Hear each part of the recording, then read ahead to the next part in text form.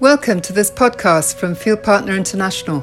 We are an online community and resource for Christian missionaries working across cultures. You can visit our website, fieldpartner.org, which features free video courses, blogs, podcasts, sermons, and more. Subscribe to this channel, our YouTube channel, or Facebook page to stay updated on our latest resources. Hi, everybody. Thanks for joining me. This is Christine Patterson. Welcome to Field Partner. So today, I'm really pleased to be able to share another lovely story with Reuben Inwe, who is from Nigeria. He has been sent as a missionary from Nigeria to the UK. And we're really pleased to be able to hear his story.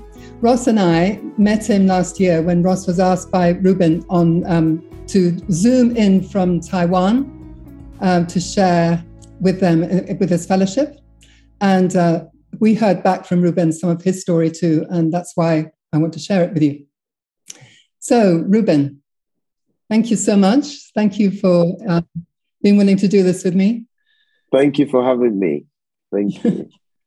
You're welcome. Okay, so we always start these interviews with a question about origins. Where are you from originally?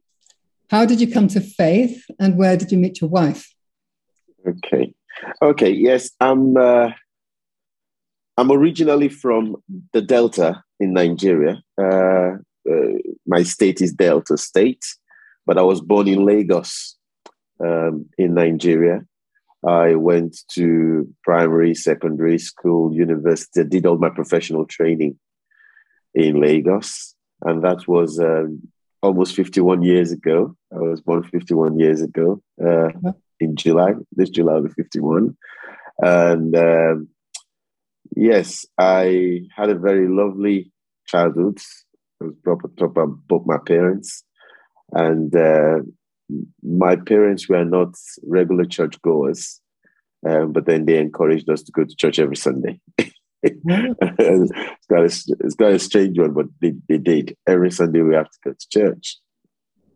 I met my wife while at the university. I was a year ahead of her, and fortunately, she came to study in my department. And at the time she came to study at my department, I was the president of the departmental association.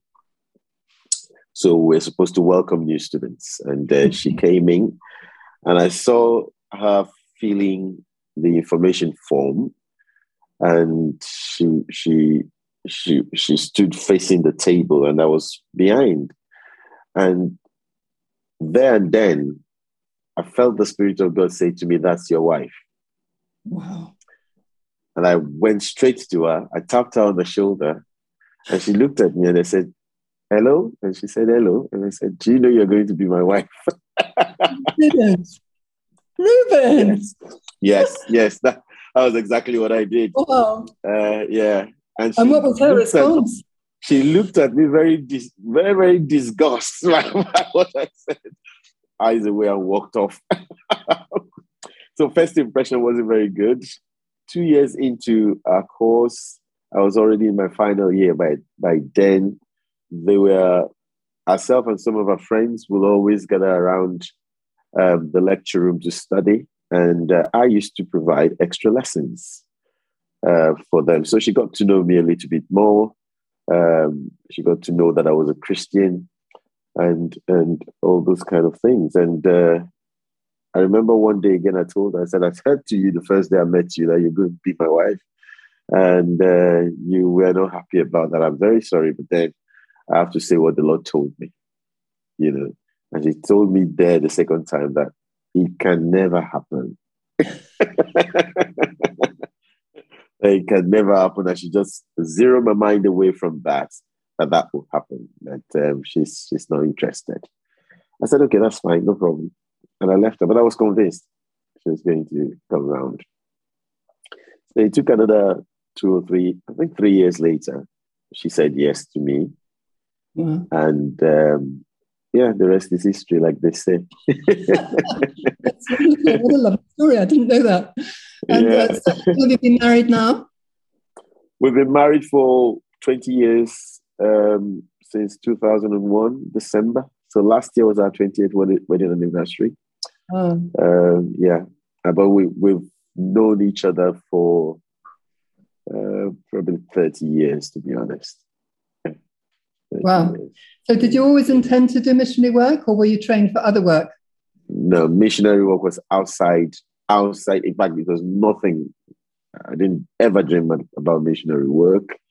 My dream was to become, first of all, the youngest CEO of a bank in my country. And then, second of all, the youngest president of my country. That was my dream since I was 9. Wow. I almost got to I've always achieved the first dream before I was called into full-time ministry. So I worked in investment banking. I was trained as an accountant. So I had my degrees in accountancy. I had my professional certifications in accountancy. And I worked for about 8 years in investment banking before coming into full-time ministry. Missions wasn't part of it at all. Obviously, God had to work on you as much as your wife. Yeah. So how did that come about? Well, what happened to me was that when I became a Christian, my experience of salvation was very dramatic. I was traveling in a public bus in my city, and the public buses, they're very popular. You know, everything happens in the public bus. People sell stuff in the public bus. You have preachers on the public bus. You know, you discuss politics in the public bus. You do everything in the public bus. So if you're traveling long distances, like I do, from where I lived to school, the public bus is a very interesting part of your day. So I was in this public bus once, and a boy about 12 years old stood up with a Bible in his hands and screamed on top of his boys. Ah! So the minute he opened his mouth, it was obvious to everybody that this boy had speech impediment. So he was audible, but nobody could understand what he was saying. But because he had a Bible in his hands, and you can just about catch what he's trying to say that he couldn't say. So the first thing he said when he waved his Bible was, "Let somebody shout hallelujah." That was what he said. And from then on, he just started to mumble. And somehow we all knew he was talking about Jesus.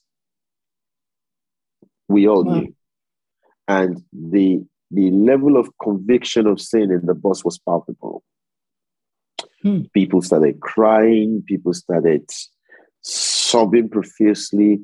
People started kneeling down, confessing their sins and just praying. And this boy was still screaming, and he was still preaching, and he was still doing all of that. That was my first encounter with the living God. And from that day, I said to myself, if this boy, with all his disadvantages, could do what he's doing, I will do more. I said, God, if you could use this boy, such a young boy with all these impediments, please use me any way you want to. Right. So that was how this journey started. Okay. But I come from quite a large family. And where I come from, when you get to a certain level in your life, you look after everybody else. Mm-hmm. If God elevates you first, you take advantage of that to look after everybody else and help them also stand on their 2 feet. So for me, I was quite blessed because God raised me up quickly. I got a fantastic job, and a lot of people were looking up to me. So the idea that I was going to go into full-time ministry didn't really come at all. So one day I was in the office praying during my lunch break, and I felt the Spirit of God say to me, "It is time to leave this job." Oh. And in that meditation, I said, "So where do I go? Do you have another job for me?" Because I thought when I heard that, the idea was there was something else. There was something better. somewhere in that context. And he said, no, it's time to go and serve me full time. And don't forget, by this time, I was already leading a church, but on a part-time basis. Mm-hmm. You know, so I said, okay. The interesting thing was I didn't struggle with it at all. I loved God so much that I was willing to let go anything. Nothing was out of bounds for me to relinquish. I felt it was an honor that I was asked to do it. And so I went straight to my parents to tell them, and they were very upset. Very, very upset with me that, how can I do this? I know my responsibility in the family. If I lose this job, who will look after the family? What will happen? And all of that. I said, don't worry, God will look after us. Oh, my mom said, you're a very wicked boy. You know? I said, don't worry, God is in control and all of that. So, well, long story short, I handed in my resignation and went straight to the church and offered myself a service. Wow. Yeah. Wow. So when did going to Europe come into it then? Well, going to Europe came 7 years after I went into full-time ministry. Okay. Now, actually, my organization wanted to send me initially to go and oversee the church in Malaysia, our church network in Malaysia, because we have churches in Malaysia as well. And I was instrumental in planting the first of our churches in Malaysia. Wow. So I was in church once, and some Malaysians came to join us that Sunday morning. And after the service, they came to see me and said to me that they needed us to come into their country to plant a church. So I said, well, your country is quite far. And it will take a lot to send somebody over there and all of that. So they said, if we can organize it and create the structure and provide the facilities required, that they can hold the fort until we find somebody. I said, okay, that's fine. So we mobilized them and we started the process. So when their brother Daniel, a native Malay, went over, registered the church and got a property, and he started the church until my organization now said, okay, maybe you will go and oversee the church there. But at this time, I was very heavily involved in overseeing the youth ministry in my country for my organization. And that was quite a huge movement. Mm-hmm. And so the leader of our organization said, no, he's not going, send somebody else. And that was okay by me because it wasn't as if there was a conviction. I was just going to obey instructions anyway. So a friend of mine, in fact, I was asked to recommend somebody. So I recommended a very dear friend of mine who was a missionary in the north of Nigeria.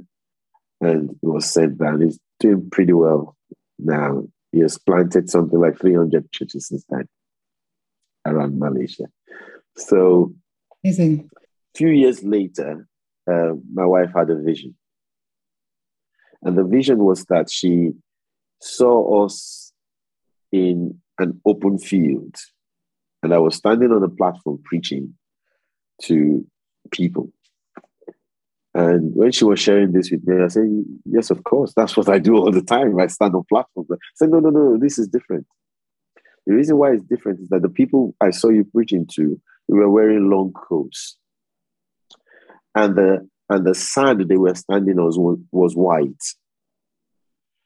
I said, what's the meaning of white sand? What's the meaning of long coats and all of that? I said, did you see their faces then? He said, no, she couldn't see their faces. Just noticed that they were there wearing long coats and they were standing on white sands. I said, okay, we'll pray some more then. So we prayed. And she went to a crusade with my mom after then. And I wasn't at that crusade. Then this guest speaker that came suddenly took one look at her and said to her, your husband is going on missions. And God asked me to tell you to let him go and support him. I was telling my wife that, and my mom was listening. And he also instructed my wife that when he gets home, when he sees me, he should tell me that this meeting is still continuing for the next 4 days, that I should try and see him. He has a personal message for me. And I said, so my wife came back home, told me about it. I said, no chance, I'm not seeing anybody. No. So I didn't see him, actually. I didn't see him at all. So then I was in the office one day, and the Lord opened my eyes to the globe, this globe-like map thing. Mm-hmm. And the globe was spinning right in front of me. And I was saying to myself, just stop. And it slowly stopped. And when it stopped, I saw in the top of another map that was facing me, boldly written YORK. And I didn't know what that meant. I don't know anywhere called York except New York. So, and immediately I saw that, I came out of that vision. And I said, what's York? What is York? YORK, what's York? And I told my wife about it, and she said, maybe it's New York. Are you going to New York? I said, no, I've heard so many bad stories about New York. I don't want to go there. So I was worried about that, because I knew that this was a message from God that I was going somewhere, but I didn't know where it was. So I started asking from people. But the other thing I noticed is that the map that York was written on top of was the map of the United Kingdom. Uh-huh. So I narrowed my search now. So I started asking people. So one day we were having our annual convention in our camp meeting. So we had lots of our missionaries coming in from all over the place. So there is this particular missionary of ours that came in from Sheffield. Uh-huh. So I was the one looking after him and his team that came. So I asked him, I said, do you know a place called York in England? He said, oh, yeah. So I'm from Sheffield. York is in North Yorkshire and I'm in South Yorkshire. I said, so somewhere a place called York exists? He said, yeah, it does exist. He said, why are you asking? And I explained to him what I saw. And he said, wow. I said, yes. You have to come to York then. So the other guys in his team said, oh, yes, you have to come to York and all of that. So, okay. He went back to Sheffield. His secretary heard about my intention to come to York to do missions. She was part of a missionary outfit in Sheffield. She announced it there. Somebody came from York to that meeting, heard it, told Dave Crooks about it. Dave Crooks told Michael Askew about it, and Michael Askew contacted me. Right. So I need to explain, Michael Askew and Dave Crooks are old friends of ours when we used to live in York. And we were all part of the same church then. So that's amazing. How amazing. Yeah. Wow. Very, very amazing. Scarily amazing, I would say. Because of the way the whole thing just tied in. Because it just proves to me that if something is God's will, He ties it together. Yeah, right. So that was how I came to York. Right. So did you go just on a visit to start with, or did you actually move your wife when you moved? It started with a visit. To the city, and I met Michael on my first visit, and I lived with them. Then I kind of understood the process that I have to go through to get a work visa and all of that. Mm-hmm. So that wasn't possible immediately. So I had to be doing a lot of visiting trips with my wife, which was quite expensive for us. So what was your sending organization? They were all part of this process. Yes, yeah, they were, because I had to go and ask for a leave for them to release me to go to York. They were happy with that I can go. My general overseer, who did not want me to go to Malaysia, now say, yeah, you can go to York. Amazing. Wow. Yeah, you can go to York. So eventually, when I discovered that traveling back and forth was quite expensive, I said, okay, you know what I would do? Because I'm a missionary and I want to really understand, find a way to connect with the people more and understand what the society is like. And what better avenue can I do that from other than going to a school? So I decided to enroll into studying in the university. So I got admission in the to study UK? in the UK. Yes, so I got admission to study for an MBA at Teesside University. So that's really exposed me into the country. So I finished that MBA. Then I did another MA in Chester in missional leadership. So that also exposed me to some of the things I didn't know about the country and all of that. So by the time I was finishing my MA in Chester, I was now able to get a work visa to stay as a missionary. So those were that your process of training. Then you didn't have cross-cultural training per se, but you just exposed yourself. Yeah, I just put myself out there and made myself vulnerable. Rosalind, your wife, was with you throughout all that? She was with me throughout all the time, yeah. Okay, great. Yeah. Okay, so that, that was one of my questions. Did you do cross-cultural training? Well, I guess yes and no would be the answer. Yes. So in other words, when you first arrived then, was the UK a complete culture shock, or did you sort of just take it in your stride because you were at a university and, other internationals were there and all that? I would say yes, and I would say no, because I'm quite familiar with the United Kingdom. Almost everybody in my family lived in this country. Okay. So from birth, I've been told about the United Kingdom. Don't talk about America in my family. Talk about the UK, and all of that. So I was quite aware of that. My dad's friends used to come in December to Nigeria to visit with us, and they stay with us. So I knew quite a number of them that came. So I was quite comfortable with the UK. Interestingly, where I had the shock was in the church. How?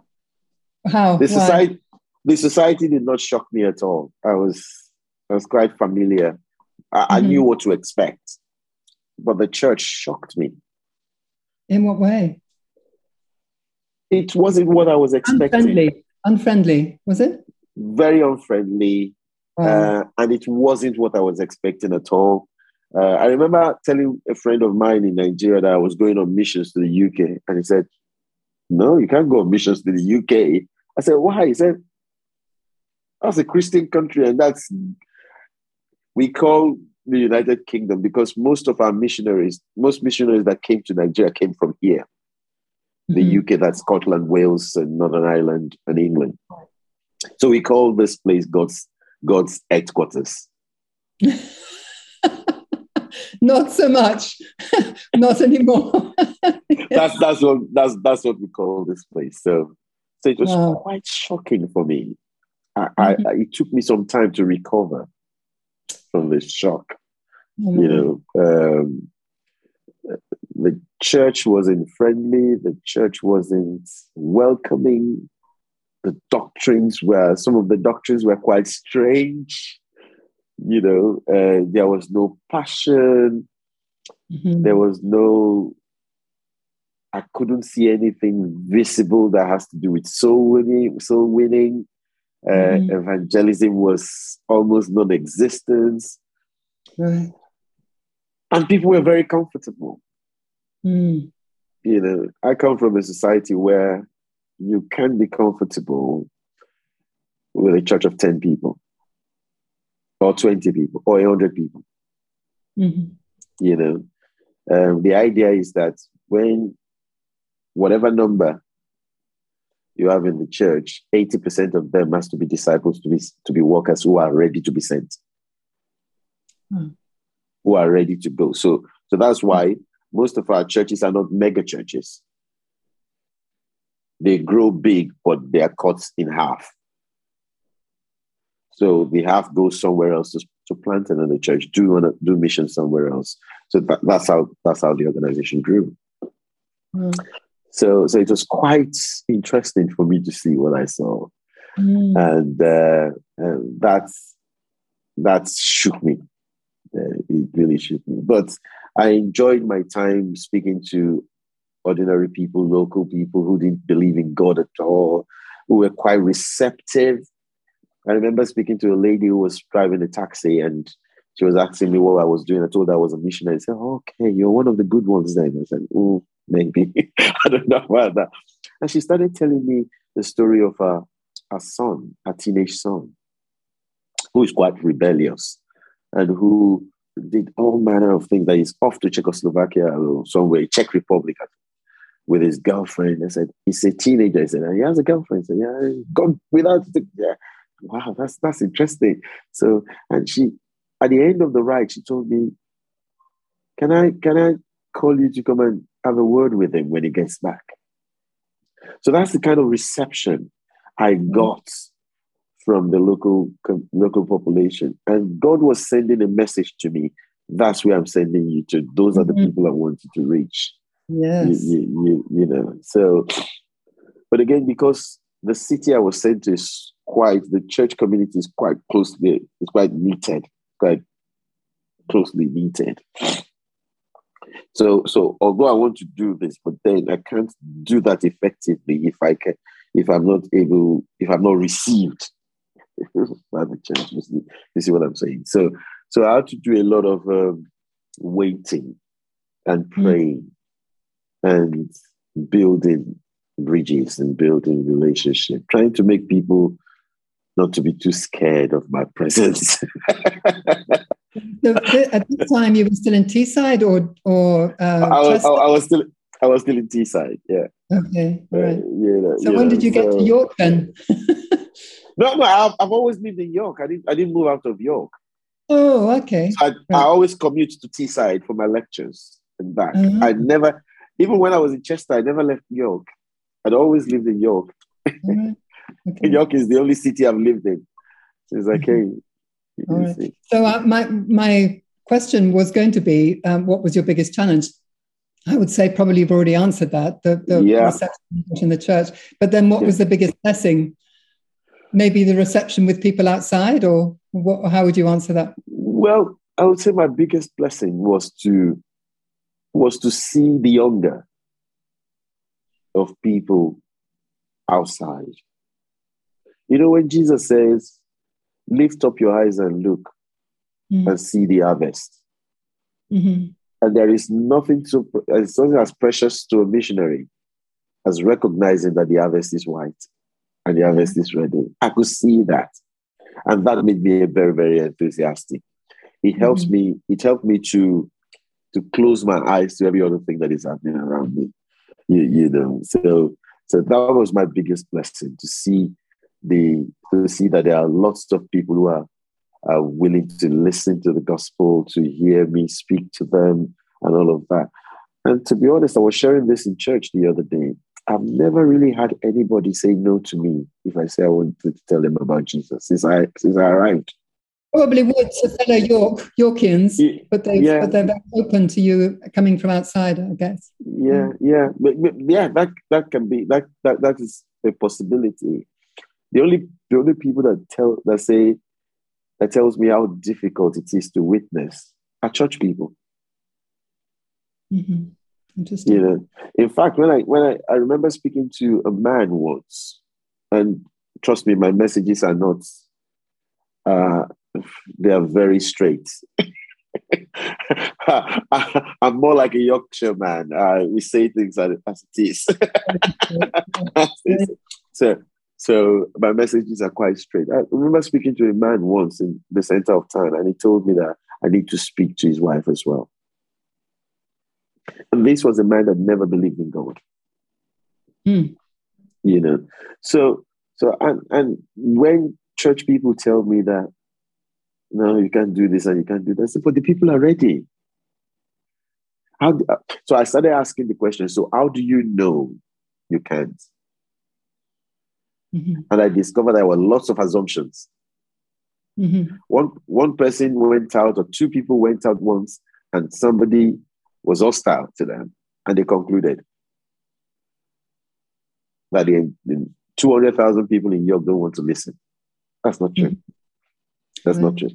A lot of people want to hear. It's good news anyway. So a lot of people want to hear good news.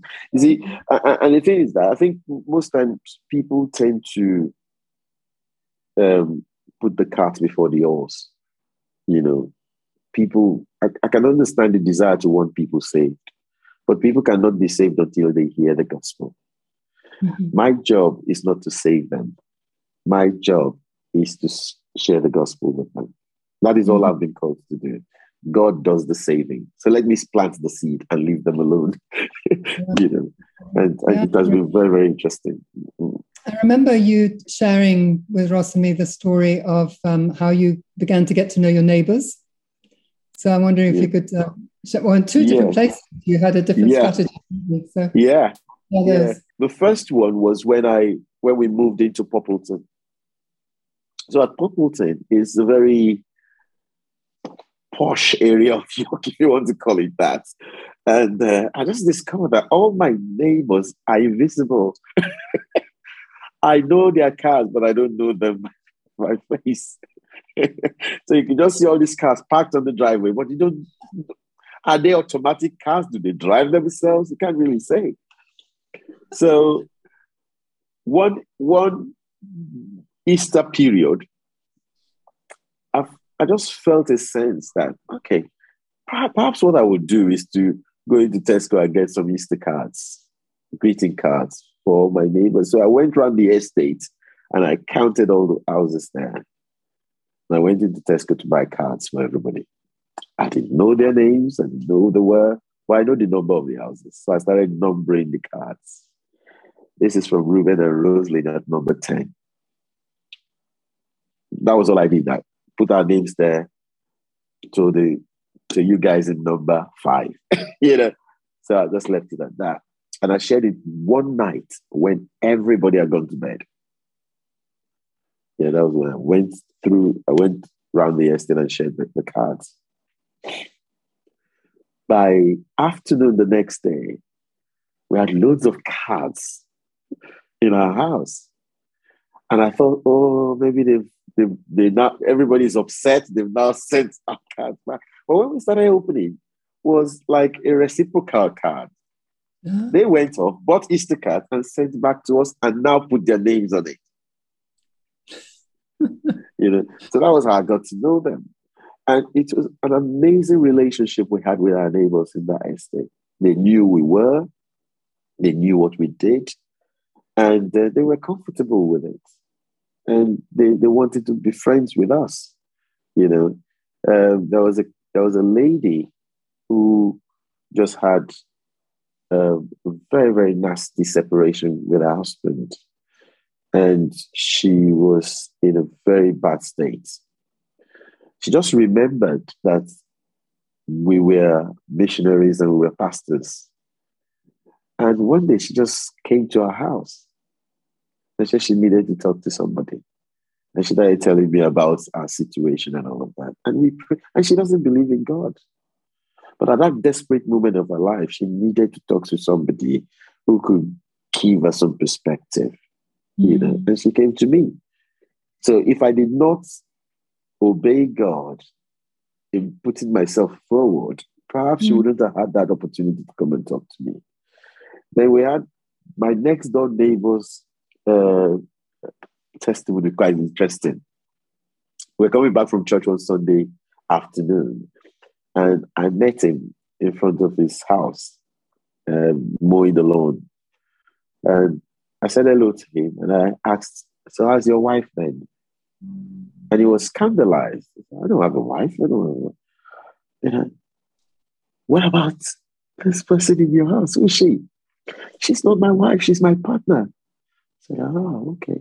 But you have a son together. I said, yeah. I said, so why are you not married then? I said, it's too risky. I don't want to marry. Then I said to him, you know what? You're not really going to be doing anything different if you get married. You're just going to cement your commitment to one another. And he said, really? I said, yeah. Nothing will change. Still the same person. You still live in the same house. You still have the same son, but you will now cement your commitments to each other. That's all. That's all. So, okay. It's very interesting. And he went away, and I went away. About 5 months later, both himself and his partner came to knock on our door to announce to me that they were getting married. And I didn't know that the guy's parents were Christians. They were from Northern Ireland. So his parents were Christian. They too came around during the wedding, and they came to say thank you. It's quite interesting because after we had that conversation, I now signposted them to the local church, to the local Anglican church in our area there. I introduced them to the vicar, and he took them in. They had their wedding there. I was at the wedding. It's just quite interesting, and we felt very fulfilled in that estate before we moved. Now, where we live now, the same thing happened. We didn't know our neighbors. They didn't know each other probably either. No, they didn't. So I said, okay, what do I do here now? Because we've had so much success in the last place. I couldn't do the same thing. I had to pray. So I prayed. One morning, the bean guys came to collect the beans. And I saw, how they do. They collect the beans and they just leave it lying everywhere. And my eyes were open to how scattered beans were on the streets. So I decided I was going to take the beans back to all the houses. So every time they come, I would take the bean back. And that was how they got to know me. So I was the guy that put the bean backs to the driveways of people, and we are enjoying our time on the streets. People are not as bad as people say they are. People are only scared. Yeah. And they just need somebody to come and tell them that there is no reason to be scared. And it has been quite interesting. It is my prayer that Christians, those who believe in Jesus, will be visible. We can't be hiding like everybody else. We can't just lock our doors like everybody else. Jesus said we are a city set on top of a hill that cannot be hid.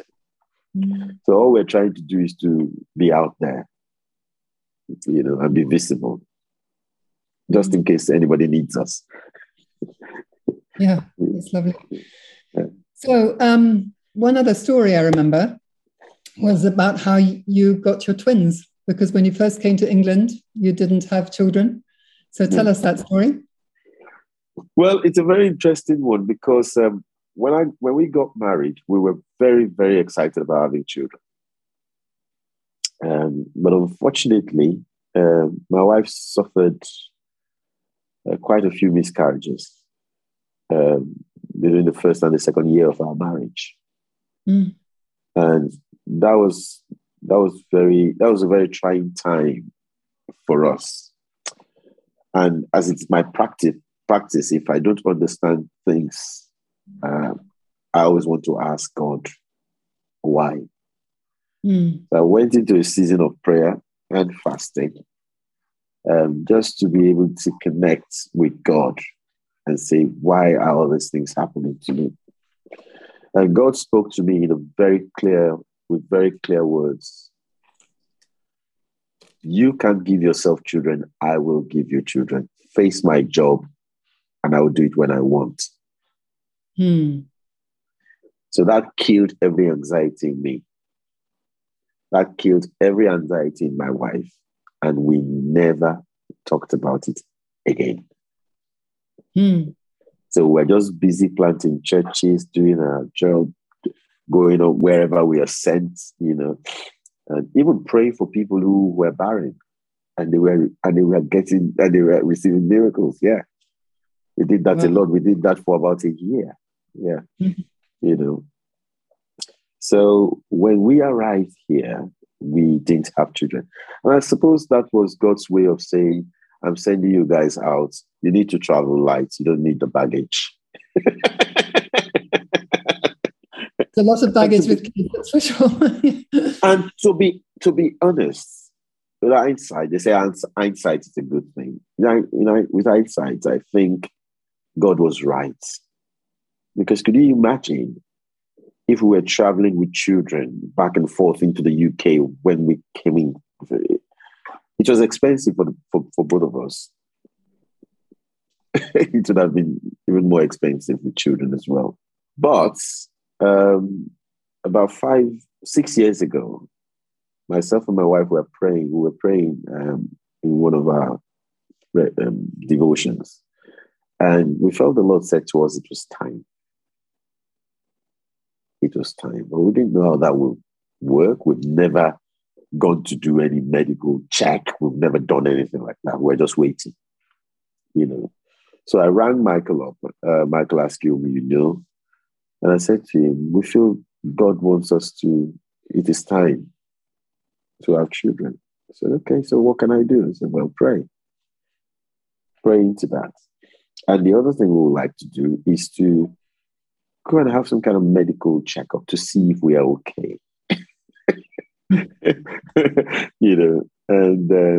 he said, yeah, that would be a good idea. So we went off for this medical checkup and we were told that my wife couldn't conceive. Wow. That she couldn't conceive, that she wasn't producing enough eggs, so that can't happen. And we were in a better state before that examination. So after the exam, we were now properly broken. But again, we realized that God said it was time. So we went back to pray and we felt God saying to us, who counted the eggs?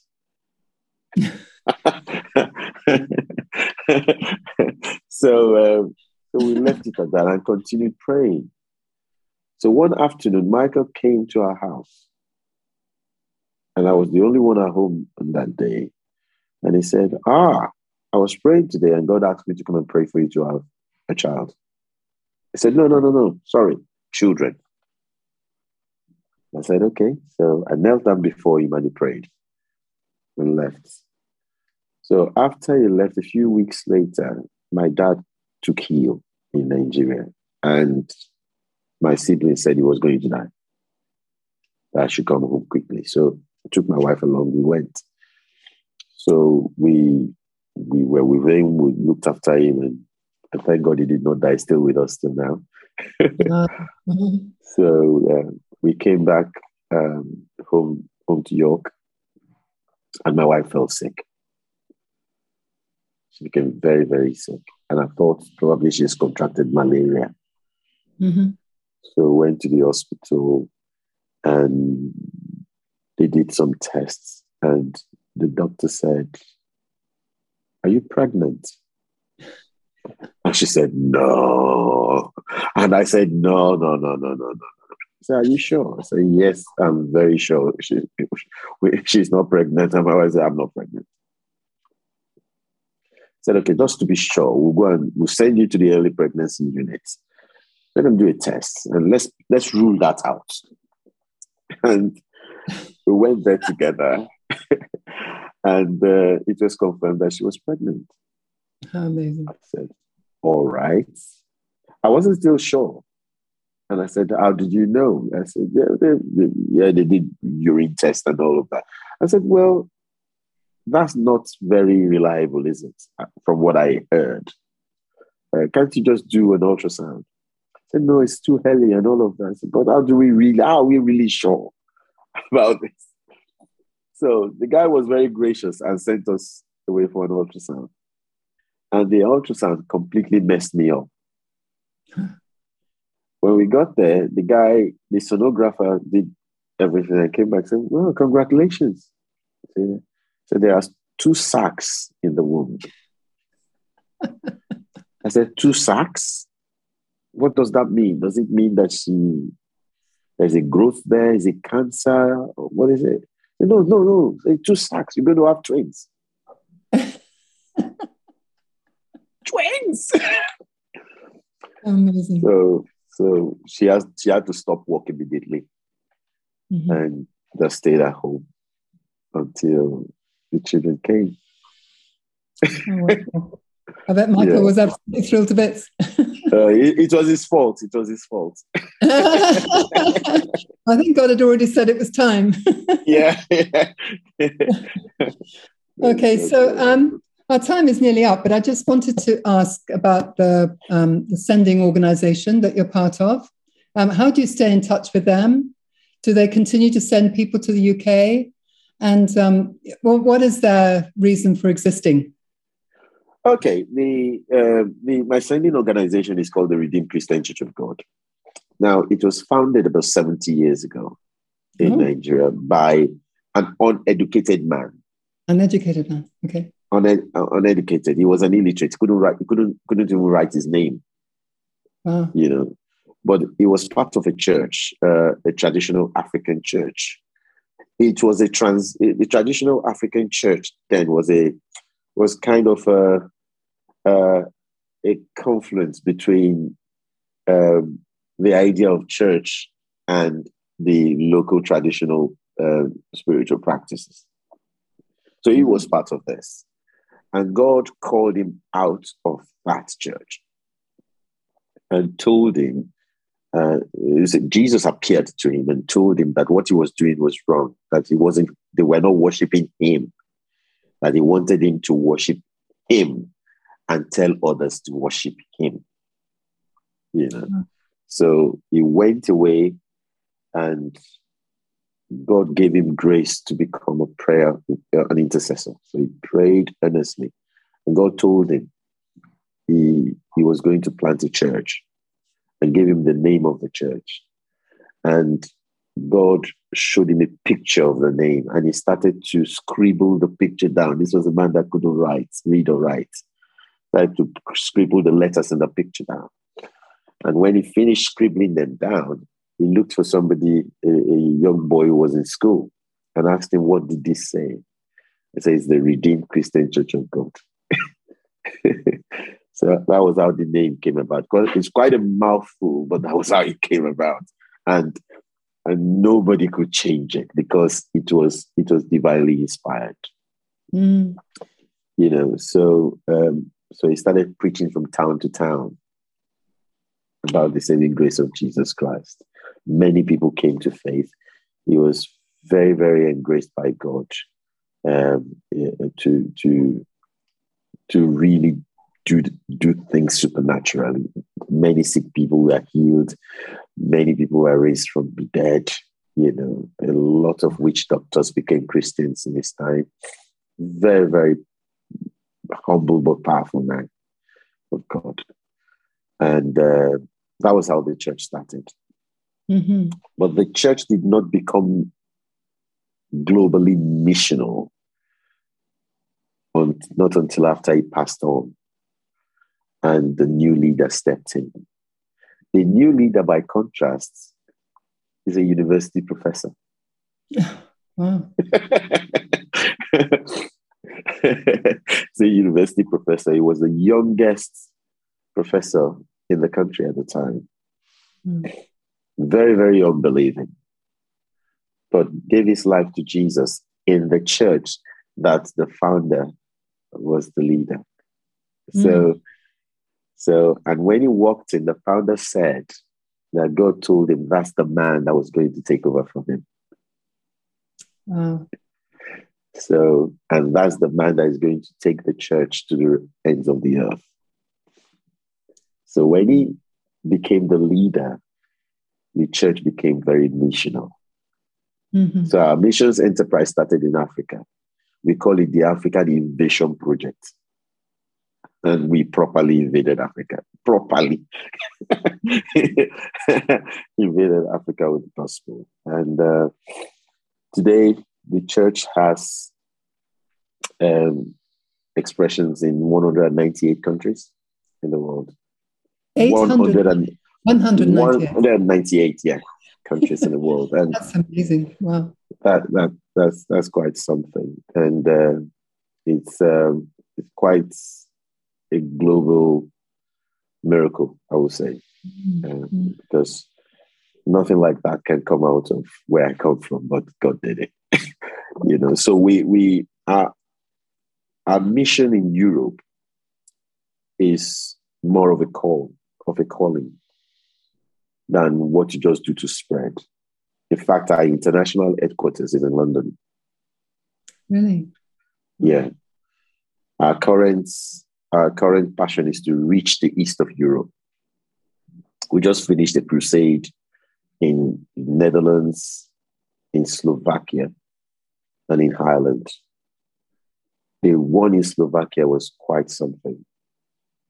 An entire Bratislava shut down that Sunday afternoon. The entire city was shut down.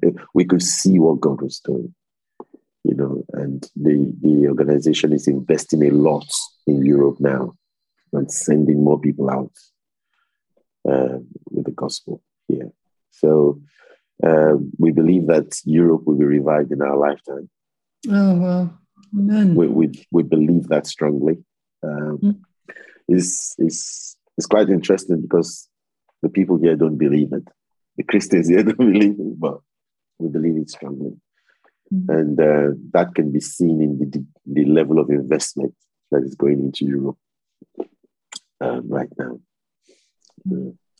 Because a few months ago, well, probably more than a year ago now, I interviewed a guy from Burundi called Onesphore Manirakiza, who shares that same passion for what I suppose is commonly called reverse mission, which is going back to the countries where the gospel first originally went to Africa from. And you said that most of the missionaries who went to Nigeria came from the UK. But I think that, people talk a lot now about reverse missions, but it sounds like your sending organization is more in just following the Great Commission, obeying the Great Commission, going out anywhere that God leads. But are there some like yourself who would still have that sense of more Europe than anywhere, or more America maybe? Well, I think the term reverse missionary in itself is not a layer of missions. It's more of a label you give to anybody that comes to a place where a missionary came from, brought the gospel to where it's coming from, kind of thing. So I think the Great Commission is the motivating factor. I said in our church recently that our church is not a sitting capacity church; it's a sending capacity church. So what we are raising here are people who will go. We want to raise people who, when they are sleeping at night, their dream, the only thing they will be hearing in their dream is go, go, go, go, go, go, go. Because we need soldiers on the field just now. So I think the Great Commission is what motivates us rather than the reverse missionary concept. People call me a reverse missionary, but they call me that because of where I came from and how missionaries from here brought the gospel to us. My headmaster in primary school was from Scotland. Right. I went to an Anglican primary school in Nigeria, and it was very, very British. We caught our teeth with church from there. We learned discipline from there. Our idea of Christianity is discipline. We must be disciplined. That was our idea of Christianity. You come to school early. You pray before you start your work. You pray at assemblies. You sing songs of praise. You must have all those things to come to school. That was how we were brought up. So part of the shock was coming here and seeing none of that happening. It was quite shocking. So we know that God is a rewarder of those who diligently seek him. And a lot of people have come out of these shows and diligently sought the Lord and gave their life for the gospel. And God will reward that. So what we are seeing in Europe today with people coming in from Africa, missionaries coming in from Africa, and to be honest, other parts of the world, is God remembering the labors of our heroes past. Well, that's great. Thank you so much, Reuben. Thank you for taking the time to share with us. Oh, my pleasure. My pleasure. Well, it's given us an awful lot of food for thought. Yeah. It is an amazing thing. Yeah, it's an amazing thing to be called to do missions. Mm-hmm. I know I've met people who are scared about it, but there is nothing scary about abandoning yourself in the hands of God. When I carry my children, when I carry them, they feel safe. They feel peace. You can see the way they grab me and they're comfortable in my hands. That's the way we're supposed to feel when we're in the hands of God. That's right. Amazing. Yeah, and every missionary, when you go out, God is just carrying you. You feel His warmth, you feel His comfort, you feel His presence and His security. So there's nothing to fear. There's nothing to fear. Okay. Lovely note to finish on. Thank you so much. Thank you, Christine. Thank you for having me. So that's it for now. Thanks so much for joining us. And please do go and see all the other interviews, listen to this one, share it with other people, like us on Facebook.